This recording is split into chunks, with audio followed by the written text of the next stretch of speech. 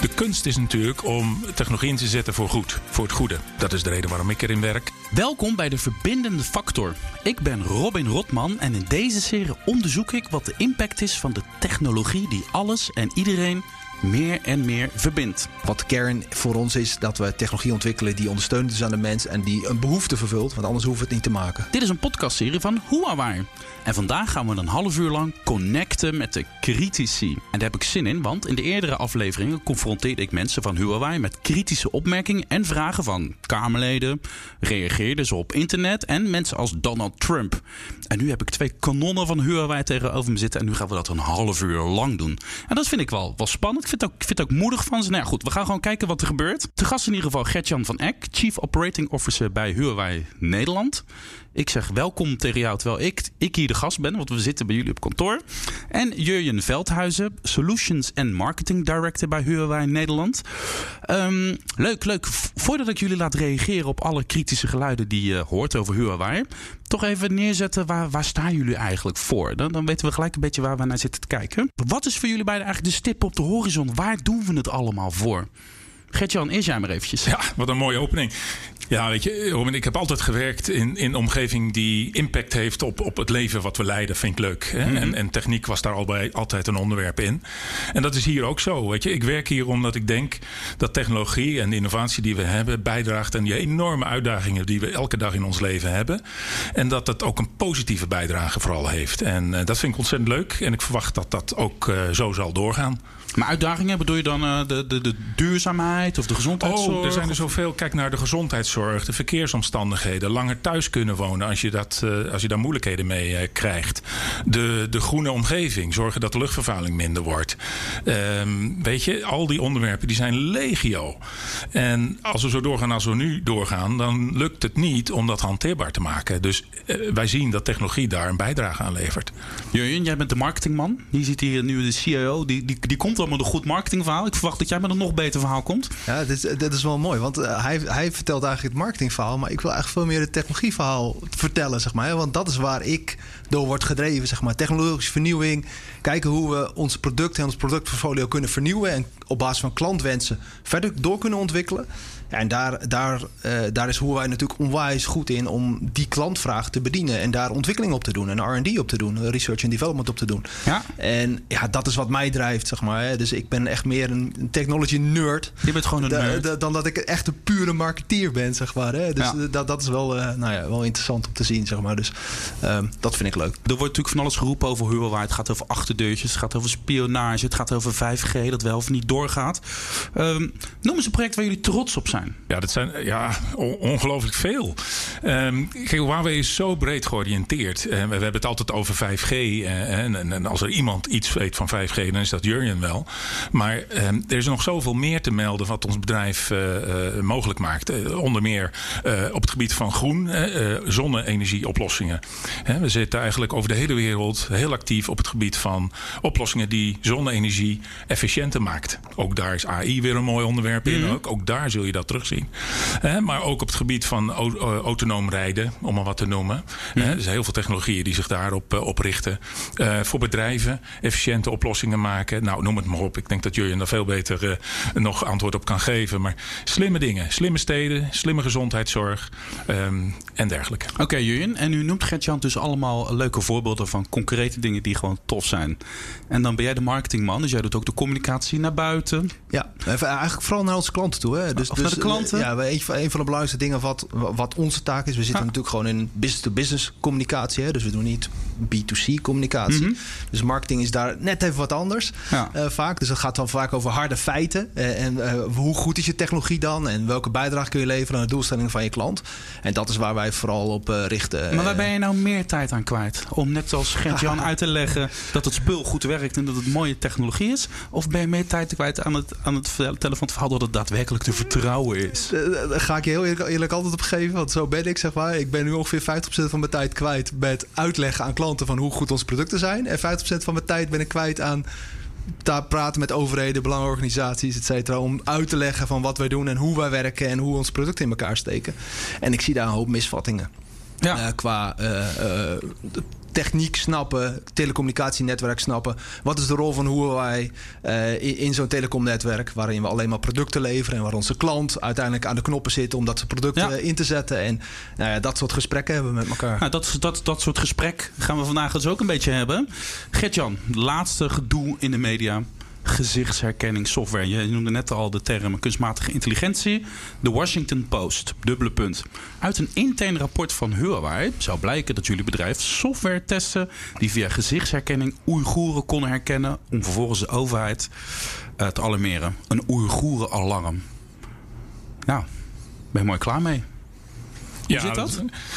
Dat is ongelooflijk vervelend dat dit soort dingen gebeurt. Dat had ook niet zo gemogen. We hebben een rapport blijkbaar ondertekend waar testen plaatsvonden op dat gebied.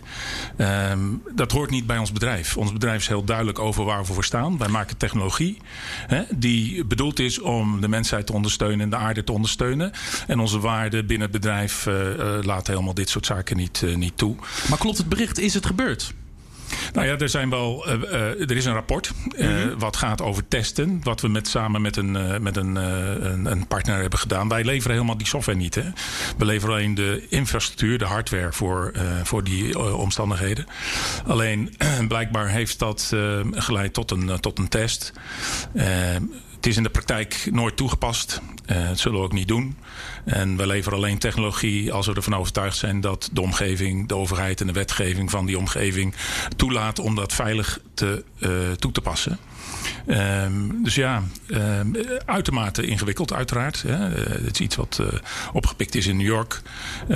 Maar we worden daar natuurlijk wel mee geconfronteerd in Nederland. En dan moet je daar ook natuurlijk iets van vinden. En Jurjen, dat verhaal gaat rond. Dat wordt rondgepompt op allerlei media. En de reacties die gaan alle kanten op. Er kwam er eentje van Morris tegen op Tweakers. Maar dat is natuurlijk een verhaal. Zoals er zoveel zijn.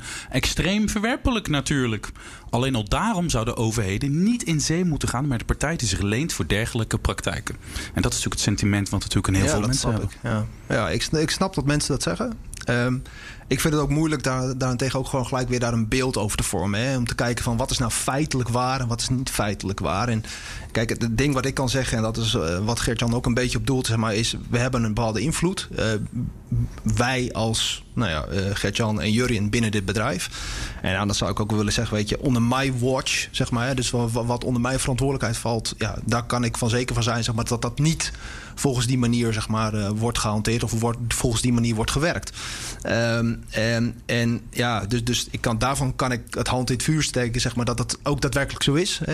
Dat daar niks ongeoorloofd gebeurt. Want dan zal ik gewoon al ten alle tijde voor gaan liggen. Maar het is gewoon een lastig iets, zeg maar. Ook als je kijkt naar alle berichtgeving erover. En er wordt veel interpretatie gedaan en er wordt veel ingevuld. Maar feitelijk, zeg maar, is dit wat het is. Het is een test geweest in een besloten omgeving met een partner die AI heeft toegepast, waarin onze hardware is gebruikt. Maar nu zeg je iets wat volgens mij belangrijk is. Jullie weten natuurlijk niet precies wat Huawei in China allemaal doet. Jullie hebben natuurlijk invloed op wat hier in Nederland gebeurt. En je zegt not on my watch, maar jouw watch die strekt zich niet uit tot China natuurlijk. En dat is natuurlijk wel lastig, dat je misschien dingen zit te verdedigen. En daar geldt ook een andere moraal. Zit daar een spanning? Nou, ik denk niet dat er andere moraal binnen ons bedrijf aan de orde is. We hebben een eenduidig wereldwijd set van normen en waarden. Daar wordt iedereen ook aan gehouden. En daar houden we ons ook graag aan. Maar ik denk dat de moeilijkheid in het volgende zit. Kijk, technologie zorgt altijd voor controversie. Gedurende alle eeuwen. En dat zal ook wel zo blijven met de eerstvolgende technologieën. De kunst is natuurlijk om technologie in te zetten voor het goede. Dat is de reden waarom ik erin werk. Maar dat kun je nooit echt garanderen. Dat is het probleem. Je moet er dus voor zorgen dat de technologie die je maakt in principe bedoeld is voor het algemene nut. En wat vervolgens andere partijen daarmee doen is tot op zekere hoogte wel te beïnvloeden, maar nooit helemaal. Ik denk niet dat Albert Einstein ooit heeft bedacht om een bom te maken met zijn fantastische doorbraak, om het wat te noemen. Ja. Enzovoort. Vanuit mijzelf kan ik in ieder geval zeggen, ik zal er altijd naar streven en voor strijden dat het in de goede manier wordt gebruikt. En ik ben er ook van overtuigd dat het merendeel, of bijna alles wat we doen, in die manier ook ingezet is. Maar dan ga ik hem toch een beetje terughalen. Want dat is natuurlijk dat zijn veel reacties die je hoort op het internet en die je leest. En daar komt ook veel wantrouwen vandaan. Het verhaal is natuurlijk dat de Chinese bedrijven en de Chinese overheid hele nauwe banden hebben. Veel nauwer dan wij in Europa of misschien in Amerika gewend zijn. En dat hangt er natuurlijk wel een beetje overheen, dat beeld. Hoe zit dat nou? Wat zijn nou die banden tussen de Chinese overheid en Huawei? In de eerste plaats, Huawei is sowieso een bijzonder bedrijf. In die zin dat het een particuliere onderneming is die in eigendom is van haar werknemers. Dus 100% van de aandelen is in handen van de mensen die hier werken, inclusief de oprichter. En de oprichter heeft nog 1%, 99% in de handen van de rest van de medewerkers. Vervolgens voldoen we gewoon aan de Chinese wet. En betalen we daar belasting en voldoen we aan de regelgeving die daar geldt. Zoals we ook voldoen aan de Nederlandse wetgeving. En de Nederlandse belasting en de Nederlandse regelgeving. Dat is wat elk internationaal bedrijf doet. We zijn niet zozeer een Chinees bedrijf. Wij zijn na 30 jaar inmiddels wel een internationaal bedrijf. Actief in 170 landen. We bedienen 1/3 van de wereldbevolking met onze oplossingen. We zijn gevestigd in allerlei researchcentra all over the world. Productiecentra all over the world. We gaan in Frankrijk een productie-entiteit starten. Dus ja, heb je het dan over China of heb je het over Huawei? En mijn voorkeur gaat het erom om over Huawei te spreken. Dat is echt iets anders dan China. Ja, maar nu zeg je wel iets, hè? Want hier komt bijvoorbeeld een vraag die ik online tegenkwam. Het is een beetje cryptisch, maar volgens mij is het wel helder. Hoe rijmen jullie de markttoegang tot een open samenleving zoals Europa met het faciliteren van technologie in China voor het instand houden van de surveillance-staat al daar? Oftewel, het is een beetje wat jij zegt. In allerlei verschillende landen hebben ze verschillende normen en waarden en verschillende regelgeving. En die technologie die kan for better or for worse ingezet worden eigenlijk. En kennelijk is er in China een wat meer surveillance-staatachtige moraal. Nou, daar wordt die technologie dus ook van. Niet alleen jullie technologie, maar gewoon alle technologie. Maar jullie zijn nu eenmaal een Chinees bedrijf. En daar moeten we dus in Europa niet aan meewerken. Er wordt er dan gezegd van ja, dat moeten we dus wantrouwen. Jurjen, ja. Ja, nou, kijk, uiteindelijk gaat het ook over precies wat Gert-Jan ook zegt, is dat je moet gaan kijken van hoe je technologie wordt toegepast en hoe je het inzet. En ik denk dat er heel veel gaat over onbegrip over wat er dan bijvoorbeeld in China leeft en dat we ook snappen wat daar leeft en hoe dat hier wordt gepercipieerd. Iedereen kan zeggen vanuit Europa van ja, het is een surveillance-staat. Ja, prima. Als ik met mijn Chinese collega's praat, die zeggen van eigenlijk weet de Chinese overheid geen eens wat een basisregistratie is.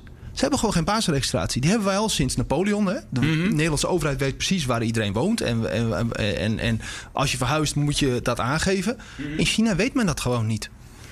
En daar zit een soort tegenreactie in. Dat bijvoorbeeld het kredietsysteem ook wordt naar voren gehaald. Sociale kredietsysteem. Ja. Waarin ook gelijk een behoefte zit om die basisregistratie op orde te krijgen. En ja, het is in onze ogen een raar model. Maar als ik met mijn Chinese collega's praat, die zijn er eigenlijk wel voorstander van. Ja. Omdat die ook gewoon zien wat de voordelen ervan zijn in China, in die context.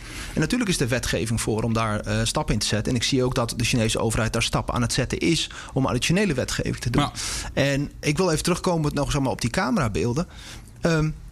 Camerabeelden worden nu heel erg negatief geassocieerd ten aanzien van privacy. Maar je zal je dochter maar kwijt zijn. En dan opeens, dan zijn camerabeelden heel essentieel. En dan wil iedereen zijn camerabeelden delen. Ja, dus uiteindelijk gaat het om de sleutel die je hebt om in welke context, in welke situatie is zo'n camerabeeld nou iets waardevols, ja of nee? En dat zul je moeten controleren. Dus er zijn bijvoorbeeld nu al ideeën gaande om te zeggen van oké, moeten we niet de trias politica gaan toepassen op camerabeelden om te gaan zeggen oké, als al deze sleutels bij elkaar komen, dan kunnen we pas die camerabeelden vrijgeven. En dan kun je bij wijze van spreken een rechtspraak daarover doen. Zeg van, in dit geval doen we het wel. Of in dit geval doen we het niet. En dat is een slimmere toepassing die voor mij heel veel gaat over ontwikkeling en toepasbaarheid van nieuwe technologie. En daar zitten we nu middenin in die discussie. Dat hebben we nu met de gezichtsherkenningssoftware. Hè? Die gaat natuurlijk een hele utopische beelden, maar ook hele dystopische beelden. En in Nederland was er nu onlangs een zaak van die supermarkthouder. Die wilde die beelden gebruiken om direct te koppelen aan een database met winkeldieven. En de rechter heeft nu ineens gezegd van ja, maar dat willen we eigenlijk. Maar dat gaan we helemaal niet doen nu. Dus dat bedoel je eigenlijk? Dat vind ik een heel goed voorbeeld. Ja. Die situatie moet je dus niet doen. Oké, we zitten dus nu in een ingewikkelde situatie dat Huawei wereldwijd opereert in een heleboel landen en in elk van die landen zich moet houden aan de regels. En vervolgens zeg jij, Gert-Jan, dat er ook nog een soort Huawei-moraal is die voor het hele bedrijf geldt. Oké, 5G. Een belangrijke nieuwe ontwikkeling. We gaan wereldwijd 5G-netwerken aanleggen. De Amerikanen die willen niet met Huawei in zee. De Duitsers die bekijken gewoon elke partij die wel of niet dat netwerk gaat aanleggen op hun eigen mores. Hoe zitten we in Nederland daarin? Nou, het is interessant. We hadden het net over toegang. En open toegang van markten. En als je het over 5G hebt en andere digitalisering technologieën, dan zie je dat het van groot belang is dat landen vrijelijk gebruik kunnen maken van de technologie die zich voordoet in de wereld. Mm-hmm. Dat is goed voor de economie, is goed voor de omgeving van het land. En restrictie opleggen op dat gebied heeft niet zoveel zin. Waar het om gaat, is dat je een systeem met elkaar afspreekt waarin die technologieën veilig kunnen worden toegepast. Nou, daar zijn we in Nederland hartstikke goed mee bezig. Er wordt goed nagedacht over welke criteria zijn er dan aan de orde. Op welke wijze kun je dat dan testen. En als je dat met elkaar dan hebt gedaan, dan kun je in wezen elke technologie vanuit welk land dan ook omarmen in een land en toepassen. En dat heeft enorme voordelen voor de wijze waarop een land zich ontwikkelt. Ja, als je dat zou tegenhouden, dan heb je toch behoorlijke impact op een maatschappij. En zeker een Nederlandse maatschappij die enorm gedigitaliseerd is, afhankelijk is van internationale verbindingen en handel en noem maar op. Wij staan vooraan als het gaat om gaan niet die technologie aan banden leggen. De vraag is, gaan we Huawei aan banden leggen? Dat is toch wel in zekere mate niet equivalent, maar wel belangrijk bij bijdragen. Kijk, er zijn niet zoveel partijen in de wereld die dit soort ontwikkelingen heel goed doen. En Huawei is daar zeker een partij in. En als je dat zou uitsluiten, dan ontzeg je jezelf bij wijze van spreken toch een deel voor die ontwikkelingen. Hoe gaat dat nu in Nederland? Waar staan we nu als het gaat over de aanleg van 5G en jullie betrokkenheid in Nederland? Ik vind dat in die zin moeilijk te zeggen. Hè? Want als je kijkt naar de Nederlandse overheid, die heeft besloten om alles staatsgeheim te houden. Dus alle specifieke afspraken die gemaakt zijn met de operators om de netwerken veiliger te maken. En een ander stuk is dat er generieke maatregelen nu wel gepubliceerd zijn en dat daar stappen in worden gezet. Nou, daar hebben we natuurlijk een uitgebreide analyse op gedaan.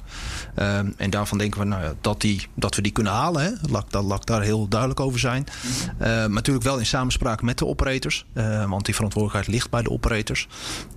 Of dus zeg maar onze klanten, hè? Dus de telecombedrijven. En als je gaat kijken naar onze inzet, zeg maar, onze inzet is gewoon maximale transparantie. Dus wij laten gewoon aan onze klanten ook zien wat de source code is. Die kunnen ze ook gewoon testen. Ze kunnen gewoon al onze apparatuur gewoon binnenstebuiten keren. En dat noemen we dan ook penetratietesten. Om te kijken van, kunnen daar de red teams van de securitybedrijven, van de operators gaten inprikken. En tot nu toe zijn we daar gewoon vrij goed uitgekomen. En als persoon, en vrij goed, laat ik zeggen, nog explicieter, we zijn er heel goed uitgekomen, laat ik het zo zeggen. En als persoon twijfel je natuurlijk ook wel eens dat je denkt van weet je, er is zoveel discussie en zoveel druk is er. Zijn we daadwerkelijk wel zo veilig? En daar kan ik gewoon nu met bewijs in handen kan ik gewoon zeggen van er zijn diverse partijen in de buitenwereld hebben onze testen gedaan in de opdracht van onze klanten. En daar komen we gewoon heel goed uit. Ik kan er niet verder in details treden van wat daar gebeurt dan, maar in ieder geval dat geeft mij het vertrouwen dat we daar gewoon hele goede producten leveren. Een reactie van wat ik zeg is de waarheid. Ik heb er geen problemen mee om bedrijven te verbieden als er bewijs is uit veiligheidsoogpunt. Maar dan moet hetzelfde beleid en criteria ook toegepast worden voor alle andere bedrijven, ook vanuit alle andere landen. Maar op één land mikken is gewoon pure discriminatie. Die neemt het dus voor jou op. Gert-Jan? Nou ja, er zitten twee elementen in waar ik wel op wil reageren. Kijk, bewijs. Tot op heden is er geen enkele aanleiding of bewijsvoering geweest die ondersteunt dat Huawei niet zal voldoen aan de veiligheidsomstandigheden. We zijn gewoon veilig. Of welke andere aantijging dan ook. Dat is 1. 2, gelijke behandeling. En daar ben ik ook sterk voor. Ik vind wat je oplegt aan de ene moet je ook opleggen aan de ander. Omdat je ook niet weet wat morgen aan de orde is. Snap je? Ik bedoel, dus zorg ervoor dat de industrie op dezelfde wijze wordt behandeld. Liefst ook op basis van internationale standaarden. Omdat dat ook een hanteerbare en praktische situatie organisatie oplevert. Want er is een enorm hoeveelheid werk gemoeid met certificering, testen en auditering, et cetera. Maar ja, natuurlijk kan ik me daar wel in vinden in de stelling van deze schrijver. Maar daar gaat het helemaal niet om. Nou ja, er is ook nog iemand die zichzelf CCC noemt. En vermoedelijk staan die 3 C's voor cynisme, cynisme en cynisme. Wat hij zegt, laten we huurwaai vooral verbieden. Waarvan we slechts vermoeden dat ze meekijken. En laten we in plaats daarvan Cisco gaan gebruiken. Waarvan we zeker weten dat ze meekijken. Oftewel, ik lees deze bewust op. Niet zozeer omdat ik jullie uit de wind wil houden. Maar omdat de dirt die ik op internet vind. Ik zat natuurlijk handenwrijvend te zoeken naar de dirt die ik jullie lekker voor de voeten kon gooien. Want dat vind ik natuurlijk leuk. Maar dan merk ik, er is heel veel wantrouwen. En echt niet alleen maar naar huurwaai. En hier zeggen ze bijvoorbeeld, ja, die Amerikanen die zijn ook gestoord. En dat zijn ook. Dan denk ik van ja. Het is kennelijk heel moeilijk te beoordelen wat er nou klopt. Ja, klopt. Laat ik vooropstellen dat ik geen uitspraak doe over concurrenten en dat soort zaken allemaal. Want Huawei leeft ook bij het feit dat er concurrenten zijn. Dus daar worden we uitgedaagd en daarom is het een competitieve markt. En daarom kunnen onze klanten betere producten krijgen. Ik denk dat het ook een heel groot belangrijk stuk gaat over, ben je in staat om die veiligheid te garanderen? En veiligheid is eigenlijk een onderwerp wat niet heel plat is, maar dat eigenlijk op meerdere lagen speelt. Dus wij kunnen onze producten veilig maken. Maar uiteindelijk gaat het er ook om in hoeverre onze klanten onze producten veilig inzetten. Hè? Dus dat de systemen met elkaar kunnen praten. Maar dat ook op het allerhoogste niveau, op applicatielaag niveau, dat er ook encryptie wordt uitgevoerd. Dus WhatsApp wordt geëncrypt. Dus uiteindelijk ga je over veel meer lagen encryptie toepassen en zorgen dat er veiligheid is. En daar heeft een overheid misschien wel een verantwoordelijkheid in. Soms bijt hij ook aan twee kanten. Hè? Dat je zegt van, ik heb het nu zo veilig gemaakt, dan kan ik niet meer meeluisteren in geval van criminele activiteiten. En dat is een balans die we met elkaar aan het zoeken zijn. Net zoals we een balans aan het zoeken zijn tussen hoe ga ik nou om met die camerabeelden. En dat hadden we natuurlijk eerder in het gesprek ook aan de orde.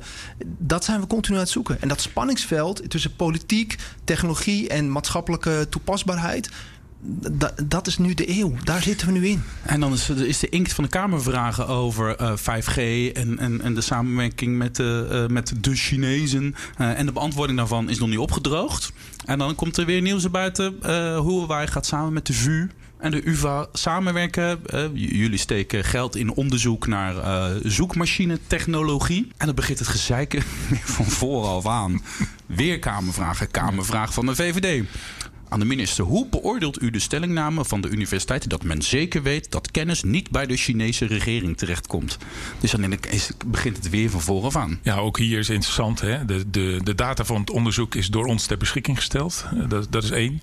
En 2, de resultaten zullen publiekelijk gemaakt worden. En dus iedereen kan er gebruik van maken. Dus ook de Chinese overheid? Ja, en de Nederlandse overheid ook. Iedereen. Maar het is ook, kijk, deze hele kwestie, een paar dingen. Huawei doet al jaren internationaal onderzoek vanuit haar eigen onderneming en in samenwerking met universiteiten. Dat doen we ook in Nederland. De academische wereld is erbij gebaat dat internationale samenwerking plaatsvindt. Dat is overigens niet uniek, hè? En ook dat corporates geld steken in wetenschappelijk onderzoek. Ja, er is altijd een symbiose tussen bedrijfsleven en academieomgeving. Dat is ook heel goed, want je wil de dingen die je met elkaar bedenkt ook kunnen toepassen. En de ervaringen uit de praktijk ook weer terugvoeren naar de academische wereld. Dus dat is een hele logische symbiose. En die moet ook, wat mij betreft, ook blijven bestaan. Je moet er met elkaar voor zorgen dat de afspraken die daar aan ten grondslag liggen, ervoor zorgen natuurlijk dat de gegevens veilig gebruikt worden of publiekelijk worden gemaakt, afhankelijk van hetgeen je nastreeft. Kijk, wij zijn, misschien wel aardig om te melden, door de Amerikaanse blokkade ook wel gedwongen in nieuwe richtingen onderzoek te gaan doen. Bijvoorbeeld op het gebied van navigatie en zoekfuncties. Geo-search geloof ik heet dat. Ja, Geo-search, ja. Daar is onder meer een samenwerking met het Nederlandse TomTom uit voortgekomen. Wat hartstikke goed is voor Nederland en voor Huawei en voor TomTom. Maar ook kijken naar nieuwe technologieën die we eigenstandig op een nieuwe pad kunnen ontwikkelen. Los van wat we nu niet meer hebben. En dat is prima. dat levert de wereld straks ook keuze. En ik hoor ook heel veel reacties vanuit mijn omgeving dat het ook fijn is om eens een keer alternatieven te krijgen dan de meest basale 2 keuzes die je tot nu toe hebt. Ja, maar Jurjen, vanuit marketing-oogpunt, weet je van tevoren, als die samenwerking eraan gaat komen, dit gaat gedoe opleveren? Of was het voor jullie, ben je daar nog steeds een beetje naïef erin dat je dat helemaal niet ziet aankomen? Of denk je, we doen het gewoon? Nou, eerlijk zeg. Nou ja, tuurlijk ben ik verbaasd erover. Hè, het lijkt nu bijna alles wat China in zich heeft, zeg maar. Of wat China doet. Of wat een Chinees bedrijf doet. Hè, laat ik het zo zeggen. Of wat een Chinees persoon doet. Mm-hmm. Dat besmet is. En dat riekt zelfs een beetje, zeg maar, naar discriminatie. Waarvan ik denk, nou ja, volgens mij staan we er als samenleving totaal niet op die manier op de kaart. Dat vind ik lastig. En in die zin ben ik altijd wel een persoon, zeg maar, die vanuit gaat dat het goede in de mens, zeg maar, naar voren komt. En daar kun je af en toe wat naïef in zijn. Dat snap ik ook. Als je kijkt naar de hele situatie. De hele situatie is natuurlijk gewoon iets wat gewoon wereldwijd, dat wil ik ook benadrukken, dat Huawei is gewoon een wereldwijd bedrijf en kiest haar samenwerkingen op wereldniveau. En in toevallig het hoofdkantoor in China staat, maakt het misschien wat lastiger. Maar nogmaals, wij als Nederland, ik was er verbaasd over dat het wordt gedaan, maar benadruk omdat het een globaal bedrijf is. Die keuzes worden ook gemaakt vanuit een globaal perspectief. Dat betekent niet dat Nederland van vooraf al weet dat we dat soort onderzoek gaan doen. Dus in die zin was ik wel verrast, omdat dat ook een globale beslissing is. Wat ik heel fijn vond in dit onderwerp is dat we complete openheid van zaken hebben gehad. Ook richting de overheid. In samenwerking met de universiteit hebben we aangegeven, jongens, dit is de aard van de samenwerking. Dit zijn de overeenkomsten die eronder liggen. En er was geen enkele grond om daar iets negatiefs aan te vinden. Dat was all in order. En in het nut van beide partijen. En de Nederlandse maatschappij. Dus in die zin ben ik alleen maar trots op dat we dit soort dingen doen. Niet alleen met de VU of de UvA, maar ook meer dan die partijen. Dus in die zin, nogmaals, wij zijn gewoon een normaal bedrijf. Eigenlijk niets anders dan andere partijen die trachten goede dingen te ontwikkelen. Gert-Jan, ik ben een beetje in de war over het fenomeen achterdeurtjes. Of Jurjen, want ik zie je nu wijzen naar Jurjen. Deze moet ik kennelijk bij Jurjen neerleggen.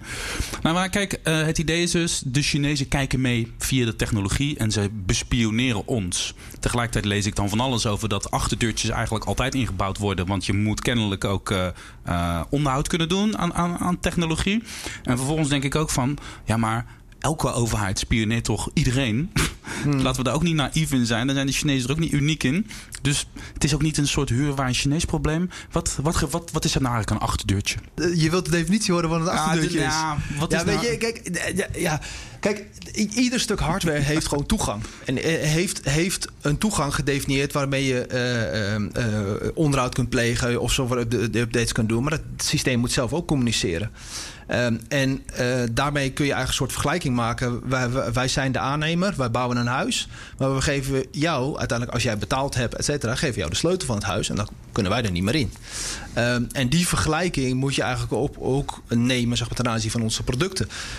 Uiteindelijk maken wij een product wat helemaal wordt getest, wat helemaal security wordt getest, en waar alle configuratiefiles op een bepaalde manier worden ingezet. Wat door ons wordt getest en waarvan we zeggen, dit is veilig. En natuurlijk blijven we het testen en vinden we natuurlijk allerlei zwakheden nog steeds. En die patchen we en die zorgen ervoor dat er nieuwe software in komt. 1 keer in zoveel tijd, maar 1 keer of 2 keer per jaar zorgen we nieuwe software. En die stellen we aan onze klanten beschikbaar en zorgen dat alles netjes wordt gedaan. Netjes wordt uitgesproken. Uiteindelijk is onze klant er verantwoordelijk voor om die producten in hun netwerk in te zetten. En zij laden al de configuratiefiles.